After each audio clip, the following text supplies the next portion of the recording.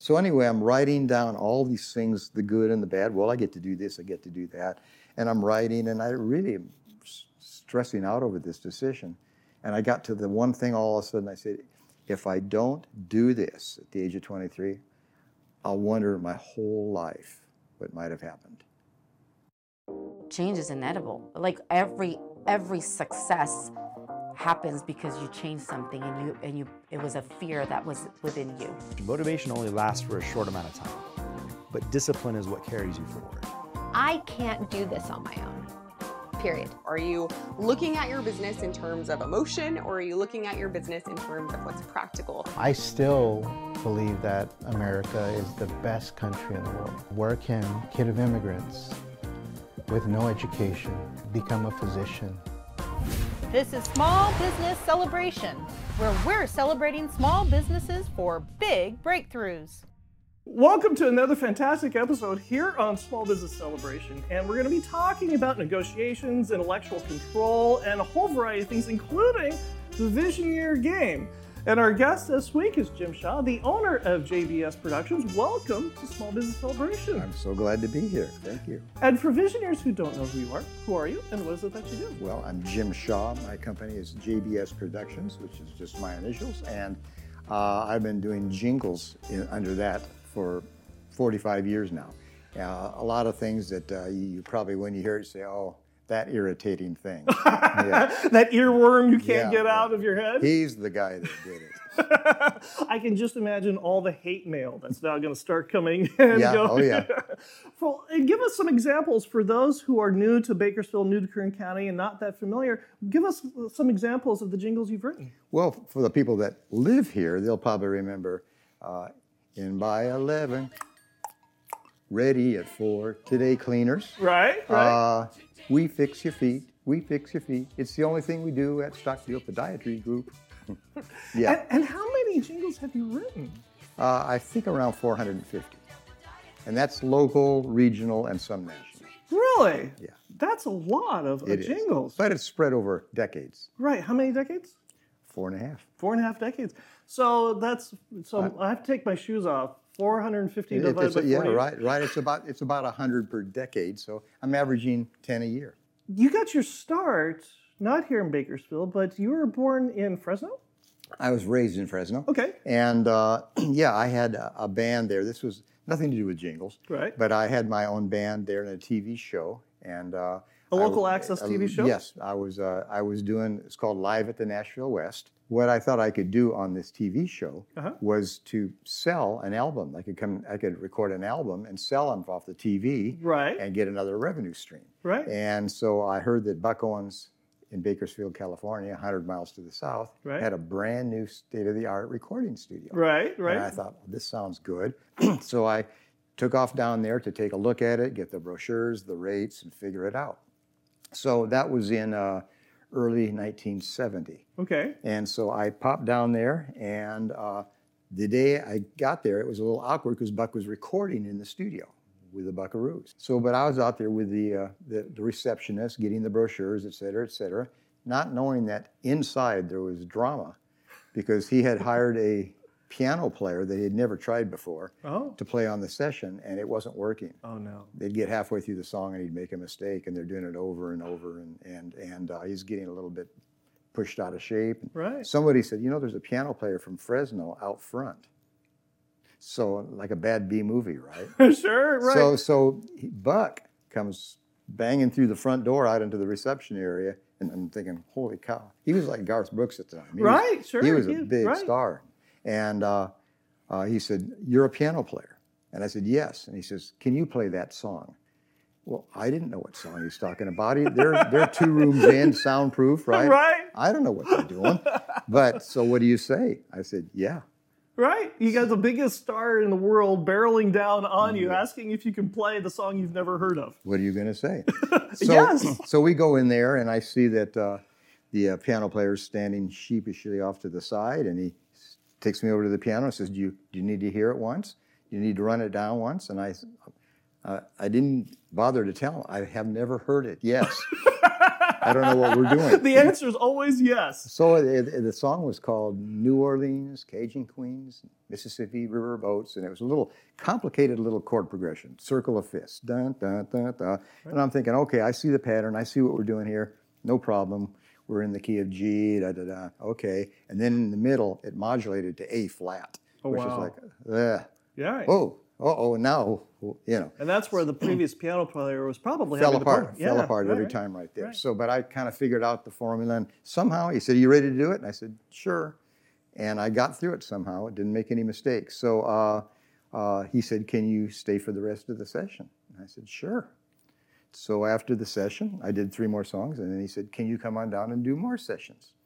And I was going to Fresno State College at the time and taking classes there, and as well as playing 6 nights a week and in my TV show and all that stuff. But so let me get this straight. You were going to Fresno State. You had your TV show. You had your band that you were doing 6 nights a week. 6 nights a week, and then then you're coming down here. And how many sessions a week were you working for? About 3-hour sessions plus the 2-hour drive each way. Yeah. Back in the day when you were young and full of energy and you could do all this. Well, and I at that point I started missing a lot of school, and a lot of guilt. Something had to give. A lot of guilt started kicking in then because I always was smart enough to know that I didn't want to be a professional musician, flaky kind of a guy. Because musicians are like gunfighters. When they're 35 years, the young new guys are trying to pick them off, you know, and you're not. You're getting older, and they know all the new songs, and the girls like them better, and you know. And I'm thinking, by the time you're 50 years old, you're having a rough time, paying the bills. Right. So I knew that I need to get my college degree, and here I am coming down here doing flaky music stuff. Right. And it'll never pan out. It'll never work. I thought, I want to do this. Right. And so I'd come down and do the recording sessions. And these are records that were going on national radio. Right. Yeah, pretty cool. Right. So I continued doing that and hadn't dealt with the college issue. And then until Buck offered me the Buckaroo job. Then all of a sudden, whoa. And now I got to make a decision. And the Buckaroos, that was Buck's backup band. We were the #1 country band in the United States. According to the awards shows. Wow. #1 band, and here I am stumbling into it. So the biggest country star in the world asked you to become a member of his band. Mm-hmm. From there, as a member of the Buckaroos, your career with the whole organization began to grow and develop. Yeah. And you guys started traveling, and you started doing TV shows? Oh, we traveled from the get-go. The first week I started June 1st, 1970. That first weekend, we flew back to New York and did the Ed Sullivan Show. Your first gig on TV is the Ed Sullivan Show, the #1 show in the world. Yeah. So I mean, no pressure. Yeah. So it was definitely, we were flying high. It was very fun, and we flew everywhere. By the way, we didn't have a bus, so just a lot of airplanes. At what point did Hee Haw come around? Because he was already doing Hee Haw. Oh, okay. Hee Haw started. It was this 1969 summer replacement for the Smother Brothers show. Okay. And then it got its own slot. So I only missed the first half season of Hee Haw, and then I came in on the second half. So I was on 17 years of Hee Haw, which was 26 shows a year that we recorded in Nashville. Out of all of this, how did you get into writing jingles? I got into, in the next couple of years, I got more and more into helping Buck with the record production. Right. I had to hang around there at the studio, and he got trusting me in that he was teaching me how he liked to produce records. And he had a very commercial ear, and I was learning from that. And when we got the main track done, he might say to me, "Hey, Jim, put the acoustic guitars on, you know what I want." And he'd leave the room and go back into his office. And so next thing you know, maybe within a year, I'm co-producing these records. And then he started handing me off various other acts we had, like Susan Ray, his son Buddy Allen, Tony Booth. And I started producing these people myself. Susan Ray was a very well-known country singer at that time, local, traveled with us, and had a couple big hits, LA International Airport, and some really big records. And a local car dealer came to her and said, "We'd like you to do a jingle." It's going to be up, the production company's up in Fresno. Nobody does that in Bakersfield. Right. And we want you to go up there and do this jingle. And it was, paid her well. I think they gave her a free car. And Even better. so she was insecure about that. And she was used to me being in the studio and helping her with the vocals and things. So she said, would you go with me to Fresno and hang out with me on this thing and help me? And I said, sure, because I was curious about the whole deal. Right. So I go in there, and it's pretty neat, you know. Bellride, Toyota, yeah. So anyway, Oh, sure, right. so I'm thinking, well, I didn't ever stop to think about this. You know, you're writing songs and producing music. Right. But when I was writing songs, I'm hoping somebody records it, and if they do it 6 months or 2 years later, Right. jingles are instant gratification. You know, you do it, it's on the air the next week. And you're driving around your car, you turn on the radio, go, hey, that's my thing. Oh, what? After a few years, I got where I'd look for doubles and triples and quadruples in a row. You That's know. 2 or 3 of jingles back to back. My jingle back to back. Yeah, and I'd say, yeah, I just got a triple.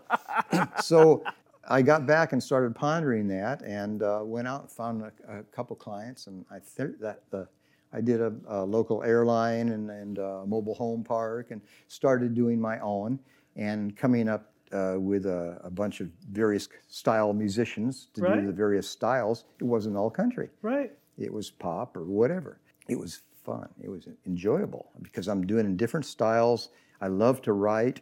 The kind of stuff I wrote was very commercial. Right. And so this worked out just fine. It's all about selling. Right. I mean, to me, when I'm writing a jingle, I'm selling the business. Right. I'm trying to come up with this hook and this thing to, when people put together a radio or a TV spot, a business owner does. Mm-hmm. And they get out there and they say it's a radio spot and it's got the talking head on it, you know, hey, come on down, da da da da da da da da.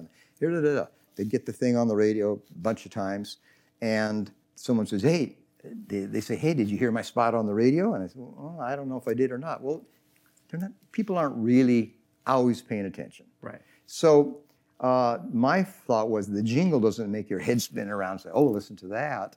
But if that happens, that's gravy. That's a bonus. Right. But in the background, this little song, you know, we treat your feet. It's Right. carving that little hook, the hook, Right. the hook, the hook. Right. One day, they don't need someone. I told the podiatrist that, the jingle. I said, when you're telling them that you are a podiatrist and you can help their feet, most people are saying, oh, that's fine, okay, whatever, because their feet don't hurt. Right.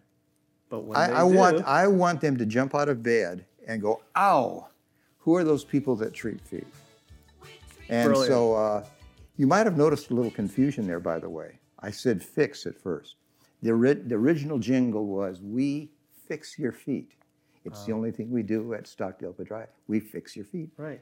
All the podiatrists went to the board, the medical board, and sued and said he cease and desist because they hated he was advertising and it was working. So he says, I have to take it off because I can't promise to fix your feet. Right. Sometimes you can't. Right. And I said, well, let me think about this. And you changed And it so we to- went back and I got the singers and we treat your feet. Right. And he said, well, won't everybody notice? And I said, I don't think so. Because the music is still the same. music's the same, the melody's the same. Right. It just went from fixed, which was, alliteration, to a rhyme. Right. Treat feet. So I mean, it was smooth and it worked. And sometimes the second time around's better than the first. And then he opened branches here, Las Vegas, up north. I did 6 or 8 different versions of that Right. for all of his cities. And that's what you're trying to do. You're trying to get that kind of a thing that people joke about, that, oh, I got things stuck into my head. But when it comes on, and of course, put that in the yellow pages, right? Back when there was a yellow pages. Right, right. But put it on your website, whatever. Okay. Oh, there's that line. Okay, it's them. I know them. I know who that is. Right. I recognize him. So to me, I always thought a jingle, if it didn't make your advertising dollar go 20%, 30% further, Right. That was conservative.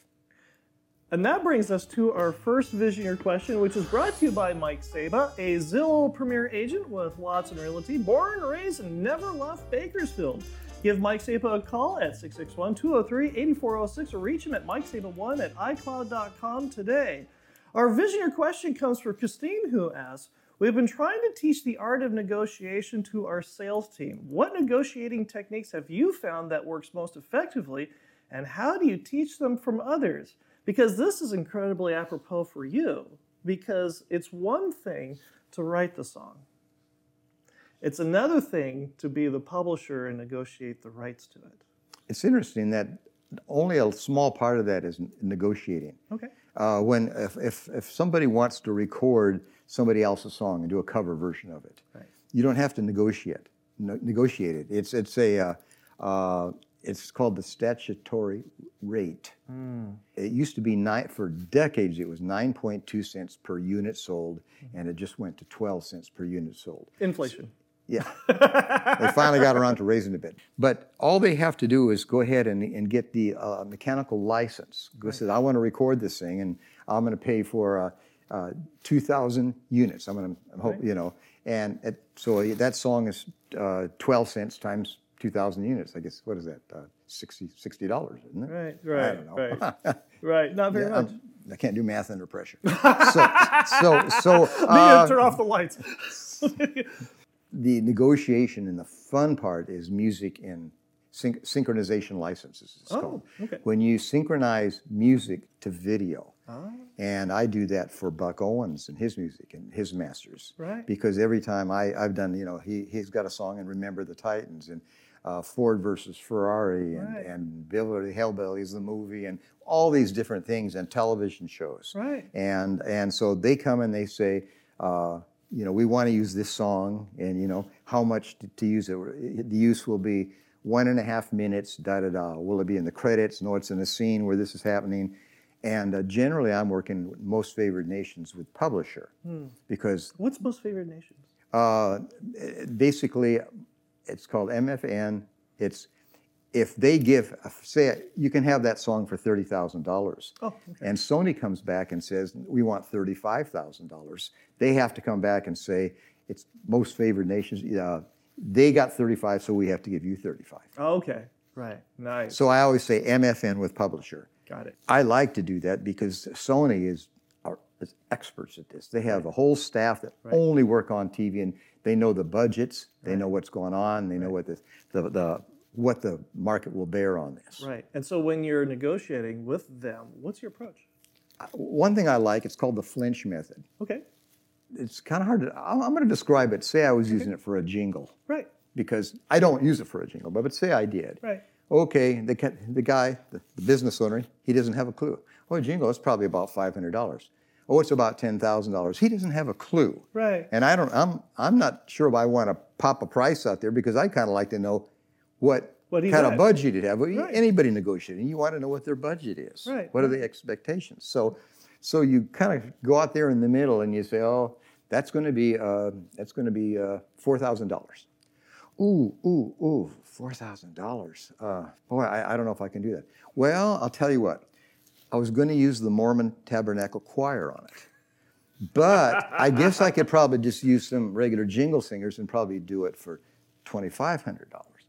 Or they can say, oh, that's not too bad. Right. And I say, yeah, how'd you like that in stereo?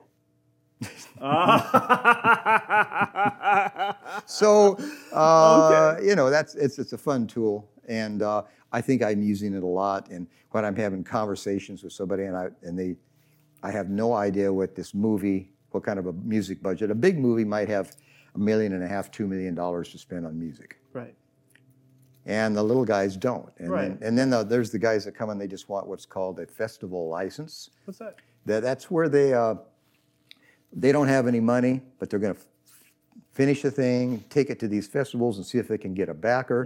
And so I give them an agreement that I'm not going to charge them now, or I'm going to charge them $50 or whatever. But we got that if they get a deal, we're going to come back and we're going to negotiate a fair market value at that time.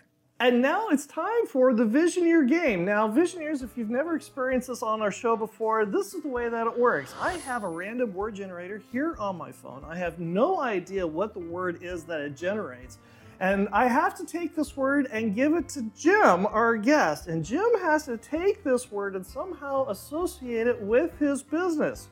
Are you ready? We'll see. Okay, our first word is rumor. Rumor. That's interesting. I think I could definitely associate that to jingles, because what you really want to do is you want to get a buzz. You want to get a buzz going, which is probably what a rumor's really good at, right? Sure. And so now, I'll have to ponder that. Maybe there's some way to, to incorporate that into a jingle. There you go. Love it. Well done. First one. Yeah, first okay, score. we're good. We're on our first one. Okay. Our second one is fish. And no, you can't talk about the fish tank behind you. No, it's well, I love the old thing, feed a man a fish or teach a man to fish. Right. But I've never done a fish jingle. Well, there's a throw out. If anybody out there has got a business that sells fish, Jim's your guy. I'm your guy. That's right. Yeah. I'm sorry I can't help you on the fish one. Oh, I think you answered it just nicely. Okay. And the last word is qualify. Qualify. Okay. That's not anything to do with my business. Nobody's signing up for a loan or anything like that kind of qualifying. But I do think that's interesting that a lot of times if somebody wants a jingle, in a sense, I'll be qualifying them in that I see what they're doing, I see what their budget is, they're doing a little bit and they're spending $400 or $500 a year on this and a few $100s are on that and everything, and I say, you know what, I'm going to eat up your budget for about 4 or 5 years, and I think just take that money and go and keep doing what you're doing. Right. You're not ready to get a jingle yet. When you get up in a different level, then we're ready. Then we can start growing you. You've qualified the customer. Yeah, in a sense. That happens sometimes. Sure. Well, congratulations. You got all 3 right. Well done, Okay, you. okay. Good for you. Well, and part of that qualification process is when you come in and you hire another employee that comes in, because the organization has many, many employees. And yet at some point, you have to do like what Buck did with you and say it's okay to do other things. Because Buck gave you the opportunity to open your own business and do other interests outside of what he was employing you to do, did he not? This was strictly a Buck personal thing. Oh. This company was all Buck. Yeah. I mean, it was definitely a private company, right. And it's personality driven, and it's Buck Owens. His sister helped him, his nephew helped him, his sons were in the business, right. But it was Buck. Right. And so Buck was very creative, liked to do everything. When I was started with him, we had our own, it's called Celebrity Travel. We had our own travel agency that did the bookings. We had our own graphics company. Right. So he'd do something, he'd open a business and stuff. Right. And he was just he was all over that. He had a shopper magazine and later on camera ads, and right. We had printing presses over on the other side of the freeway there. So he got into all sorts of stuff, and he always called it, okay, Jim, you're going to get another hat to wear.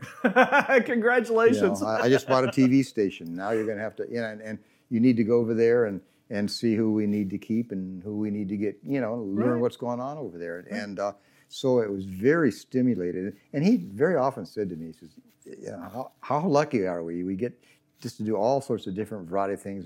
Nothing's ever boring. And, right. And and I said to myself, and sometimes it's terrifying. but I didn't.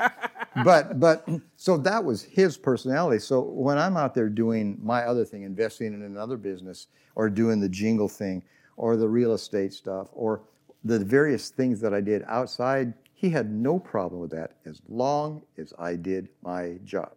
And I'm one of those guys that learned a long time ago, and I told my kids, you just come 5 minutes early and stay later than everybody else, right. And get the job done. Just get it done. Just out of curiosity, what was your degree in at Fresno? Industrial technology, a form of engineering. Okay, all right. And my dad was a contractor, and I didn't want to go into the business with him, but I thought that's kind of neat. Maybe I'll do that. When you were traveling back and forth, did you ever complete your degree? I dropped out with 96 units. See, when he said, you're going to join the Buckaroos, would you like? I had to move to Bakersfield. Right. And it's like, it was so funny. He invites me down to have a meeting with him. And I didn't know what it was, but I knew it was possibly something important. Right. It's not a session. I want to talk. Right. So he and Don Rich, the band leader, met me in the control room. I had worn a suit. I put a suit on and a tie. And later on, I kind of wondered, at one point, I think it might have been like, what's this guy doing? Turns out, he really liked that. He was always liked his salespeople he said, you got to dress like money. Right. So it turned out to be a good move. Perfect. Because that means I'm not just your average musician, right? Right. But anyway, he told me, here's what the deal is. Here's your salary. Here's the insurance. Here's the perks. Here's what you get all your recording sessions. You get your TV shows paid as. He listed it all down what you're going to get. He owned me for 150 concerts a year on that salary, and doing the ranch show and a few things, and laid it all out. And then he finally said, now, he says, I want you to, I don't want you to decide now. I want you just to go ahead, think about this, and come back and see if you want the job. And it's funny, later on, I became very close to Buck, and I knew him very well. Right. And I realized that the correct answer was, I don't need to think about anything. Right. Thank you, but I'll take it. Right. But I said, okay, I'll think about it. He probably went, huh? But I went home and got the old legal pad with the line down the middle. Right.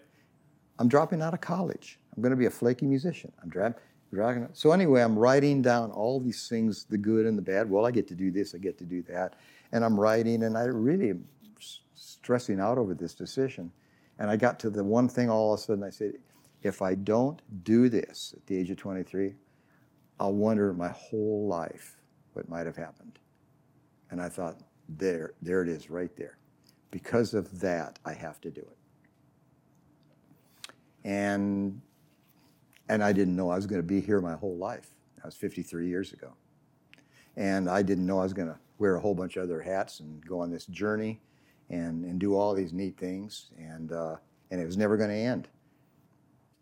And that brings us to our second Visioneer question, which is brought to you by Mike Sabo, a Zillow Premier Agent with Watson Realty, selling Bakersfield homes since 1992. Give Mike Sabo a call at 661-203-8406 or reach him at mikesabo1@icloud.com today.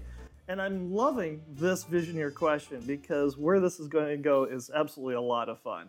Visioneer Brian asks, maintaining control of what is intellectually yours goes beyond the patent or copyright. How do you keep an eye on what's legally yours without spending a fortune on attorneys to do it for you?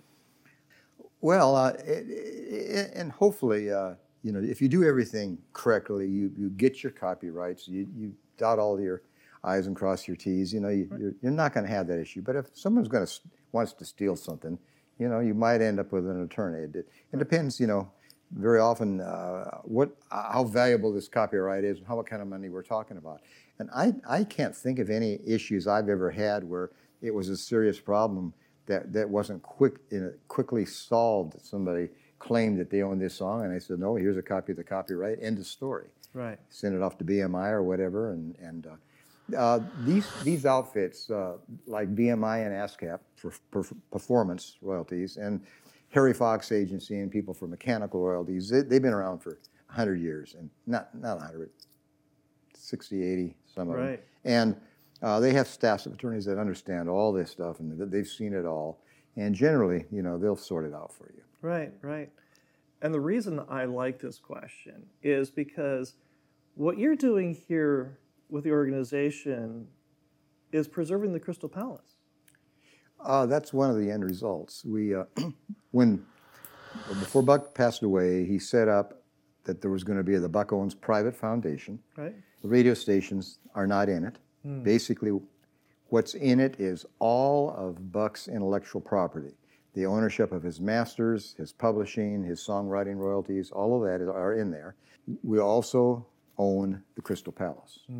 So basically, we can help out when necessary to subsidize situations in a tight month like or COVID. Right. Luckily, we got some grant money during COVID, or we would have been gone. Right. We would have been gone. And a big part of this is there's two aspects of a song. The royalties that go to the person who wrote it, and then the money that goes to the publisher. It's a 50-50 partnership. Which part does the foundation currently own, and what's the other part the foundation's trying to... Yes, it's called termination of transfer. Okay. And it's something that they came out with, I think, in 1973, when the new copyright law.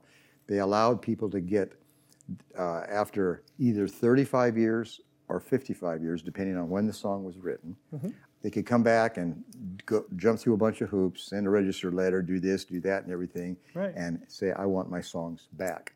And the timing of this had just recently become amazingly critical, because all of a sudden we hit, the last couple of years, the Beach Boys, the Beatles. We're talking about the 60s. We're talking about publishing companies that had amazing copyrights. And all of a sudden, the writers or the writer's heirs say, okay, we want these back. I do have to say, you get back the domestic royalties, not the foreign. Oh, really? Yeah, it's just domestic. So you're still partnering with the publishing company on those things. So it gets a little complex. But yeah, you're getting that portion of the revenue will go to you now instead of the. And so that revenue that you're working on right now is designed to come back into the foundation to keep funding the Crystal Palace so that the Crystal Palace can stick around. Yeah.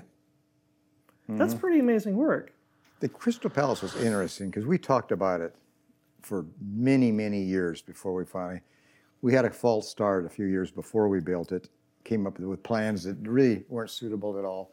We couldn't figure out how to combine a restaurant and a venue and a museum all into one space. It sounds like, what's so hard about that? It doesn't look that complicated, but before that, if you went to the Hard Rock Cafe, the show was in another door off to the side, in the showroom, or the House of Blues. It wasn't folded in like this, and so we had to come up with a look. Thus, the Knott's Berry Farm kind of a look with all the facades and things, with the windows inside where the memorabilia live. And this was all came from myself and Terry Christopherson, who was the guitar player, a steel player at that time with the Buckaroos. Buck was always about promoting from within. He always wanted his own people that weren't experts because he trusted them. And they figured they'll learn. So in 1994, he said, okay, Terry and Jim, I want you to watch over the architect and the builder and get this thing built.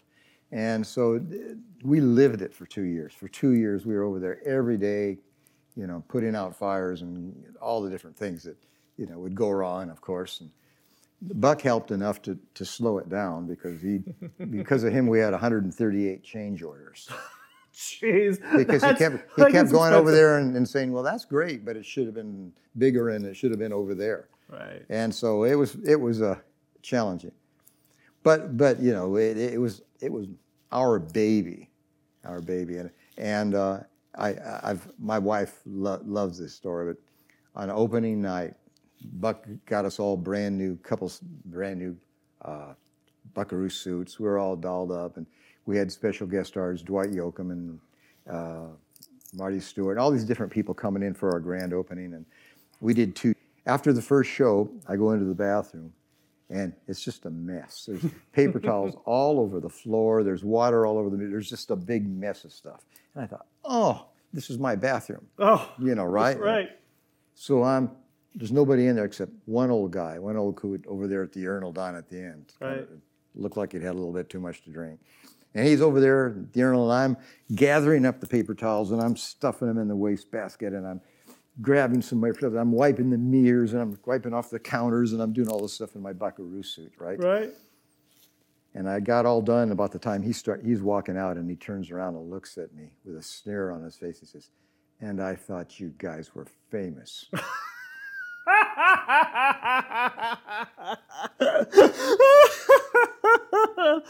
I guess it's better to be famous than infamous, I suppose. But you have to understand that what I did there was exactly what Buck would have wanted me to do and knew I would do. And the people who work for him. I mean, if you're walking through the parking lot and you see a paper cup over there, you go out of your way and you pick it up and you go to it and you put it in the trash when you come into this building. And I tell you, one time I went and picked up a little trash on the way back. He was in the office looking out the window, and he came in, and this was about 30 years ago, handed me $500. He said, I really appreciate you, and handed me $500 for picking up trash. But he was like that. Among the songs that you've written, you wrote a song for a Netflix movie. No, I published a song for Okay. It was 25 years ago. There was a guy in the music business on a publishing company and owed me a bunch of money. I did a bunch of production work, and he felt guilty about it. Good guy, good friend. Right. And he says, I'm going to give you this song, to publish it on this song, called the Goo Goo Muck. And I'm thinking, My wife and loves that song. and I'm thinking, okay, magic beans, right? Right, and sure. So anyway, I said, Little did okay. you know. So anyway, it had been recorded by the Cramps, and $50 or $100 a year came in on it. And he said, Right. eventually in 20, 30 years, you'll get your money back I owe you. Right. I said, okay, you don't have to do this, but fine. And then he passed away. I guess it was about a year and a half ago. There was a new show called Wednesday, Right. Jenna Ortega on Netflix. And on the, I think, 4th episode, she goes to a prom or a dance. Everybody's dressed in black and white, and she does this crazy Right, dance. And right. the director, Tim Burton, had got in touch with me and wanted to license the song by the Cramps, Right. the Goo Goo Muck. Right. And so I did, and it was a substantial amount of money. Right. And I thought, that's cool. That's a one-shot deal. Right. And but then it went viral, and I've done that. There's a Hallmark Christmas tree ornament and plush toys, and it just keeps on giving. And I had to jump through all sorts of hoops to find the heirs of the writers. It took me forever, and I finally got it all sorted out, because I'd accumulated, several $100s, but no feeling of urgency. I figured someday I'll figure this out, Right. and get the money to them. Right. And but then all of a sudden, I needed to find him. So Those magic beans actually yeah, grew. I know. Who would have thought? Well, Jim, this has been a real privilege. Thank you for joining us here on Small Business Celebration. Oh, it was a lot of fun. Thank you. And if visionaries want to get in touch with you, how do Oh, they yeah. do that? Jim Shaw, I don't have a website, but my cell is 661-599-5781. Email? And jshaw@buckowens.com. Wonderful. Well, JSHAW. So that's an easy one. there it is. It's all perfectly easy. Well, and if you enjoy Small Business Celebration, go ahead and like, subscribe, notify, and leave a comment. Say something wonderful about Jim and Crystal Palace and Buck Owens, and we'll be right back with our final thought. Visionaries, yes, we have a blog. Yes, we finally entered the 19th century, or I guess it's 20th century now. So check it out at smallbusinesscelebration.com/blog and get more insights, more ideas, more thoughts about the show that doesn't appear on the show at smallbusinesscelebration.com/blog today. The rule of thirds. The other day I was talking with a visionary friend of mine, and he looked at me and he said, "Michael, you look a little tired." And I admitted to him that not only was I tired, I was exhausted and actually kind of depressed at the same time. And at that point, I just started unloading him. I started whining and complaining and venting. And by the time I got done, I looked at him and I noticed that he had a rather sheepish, wry grin on his face. And I knew what was coming, because he's one of these guys. He's going to give you advice whether you want it or not, and all I wanted to do was vent and complain. So I steeled myself, and he smiled and he said, "Michael, it's the rule of thirds." And I asked him, "Rule of thirds?" He said, "Yeah, in business as in life, about a third of your time you're going to be tired, exhausted, and depressed. And this is perfectly normal. But the thing that's going to be great about this is at some point you're going to be high and ecstatic and over the moon, and everything is going to be absolutely wonderful." He said, "But try not to stay too long in that spot, because inevitably if you do, you're going to come crashing down. And you want to move as quickly as you can into the third phase, which is everything is just floating along. Everything is just hunky-dory. Everything is just as it should be. But this is the most dangerous place of all, Because if you spend too much time there, you're not growing. And if you're not growing, you're dying. It's known as the rule of thirds. I hope you enjoyed our conversation with Jim Shaw, and I hope you learned something that you can use today to grow a strong and profitable business. And we'll see you here again next week when we celebrate another small business making a big breakthrough. Thank you for listening to the Small Business Celebration podcast. Some of today's music was brought to you by Ted Hammond, and you might find more of Ted's music at reverbnation.com/Ted Hammond. That's reverbnation.com/Ted Hammond. If you enjoyed this episode and gained some insight from it for your business, subscribe to the Small Business Celebration podcast at itunes.com/Small Business Celebration and give us a 5-star review. Also, if there's a business you'd like us to interview, reach out to us on LinkedIn and Facebook and let us know. Until next time, I'm your host, Michael Roberts of the Small Business Celebration podcast, and we wish you a strong and profitable business.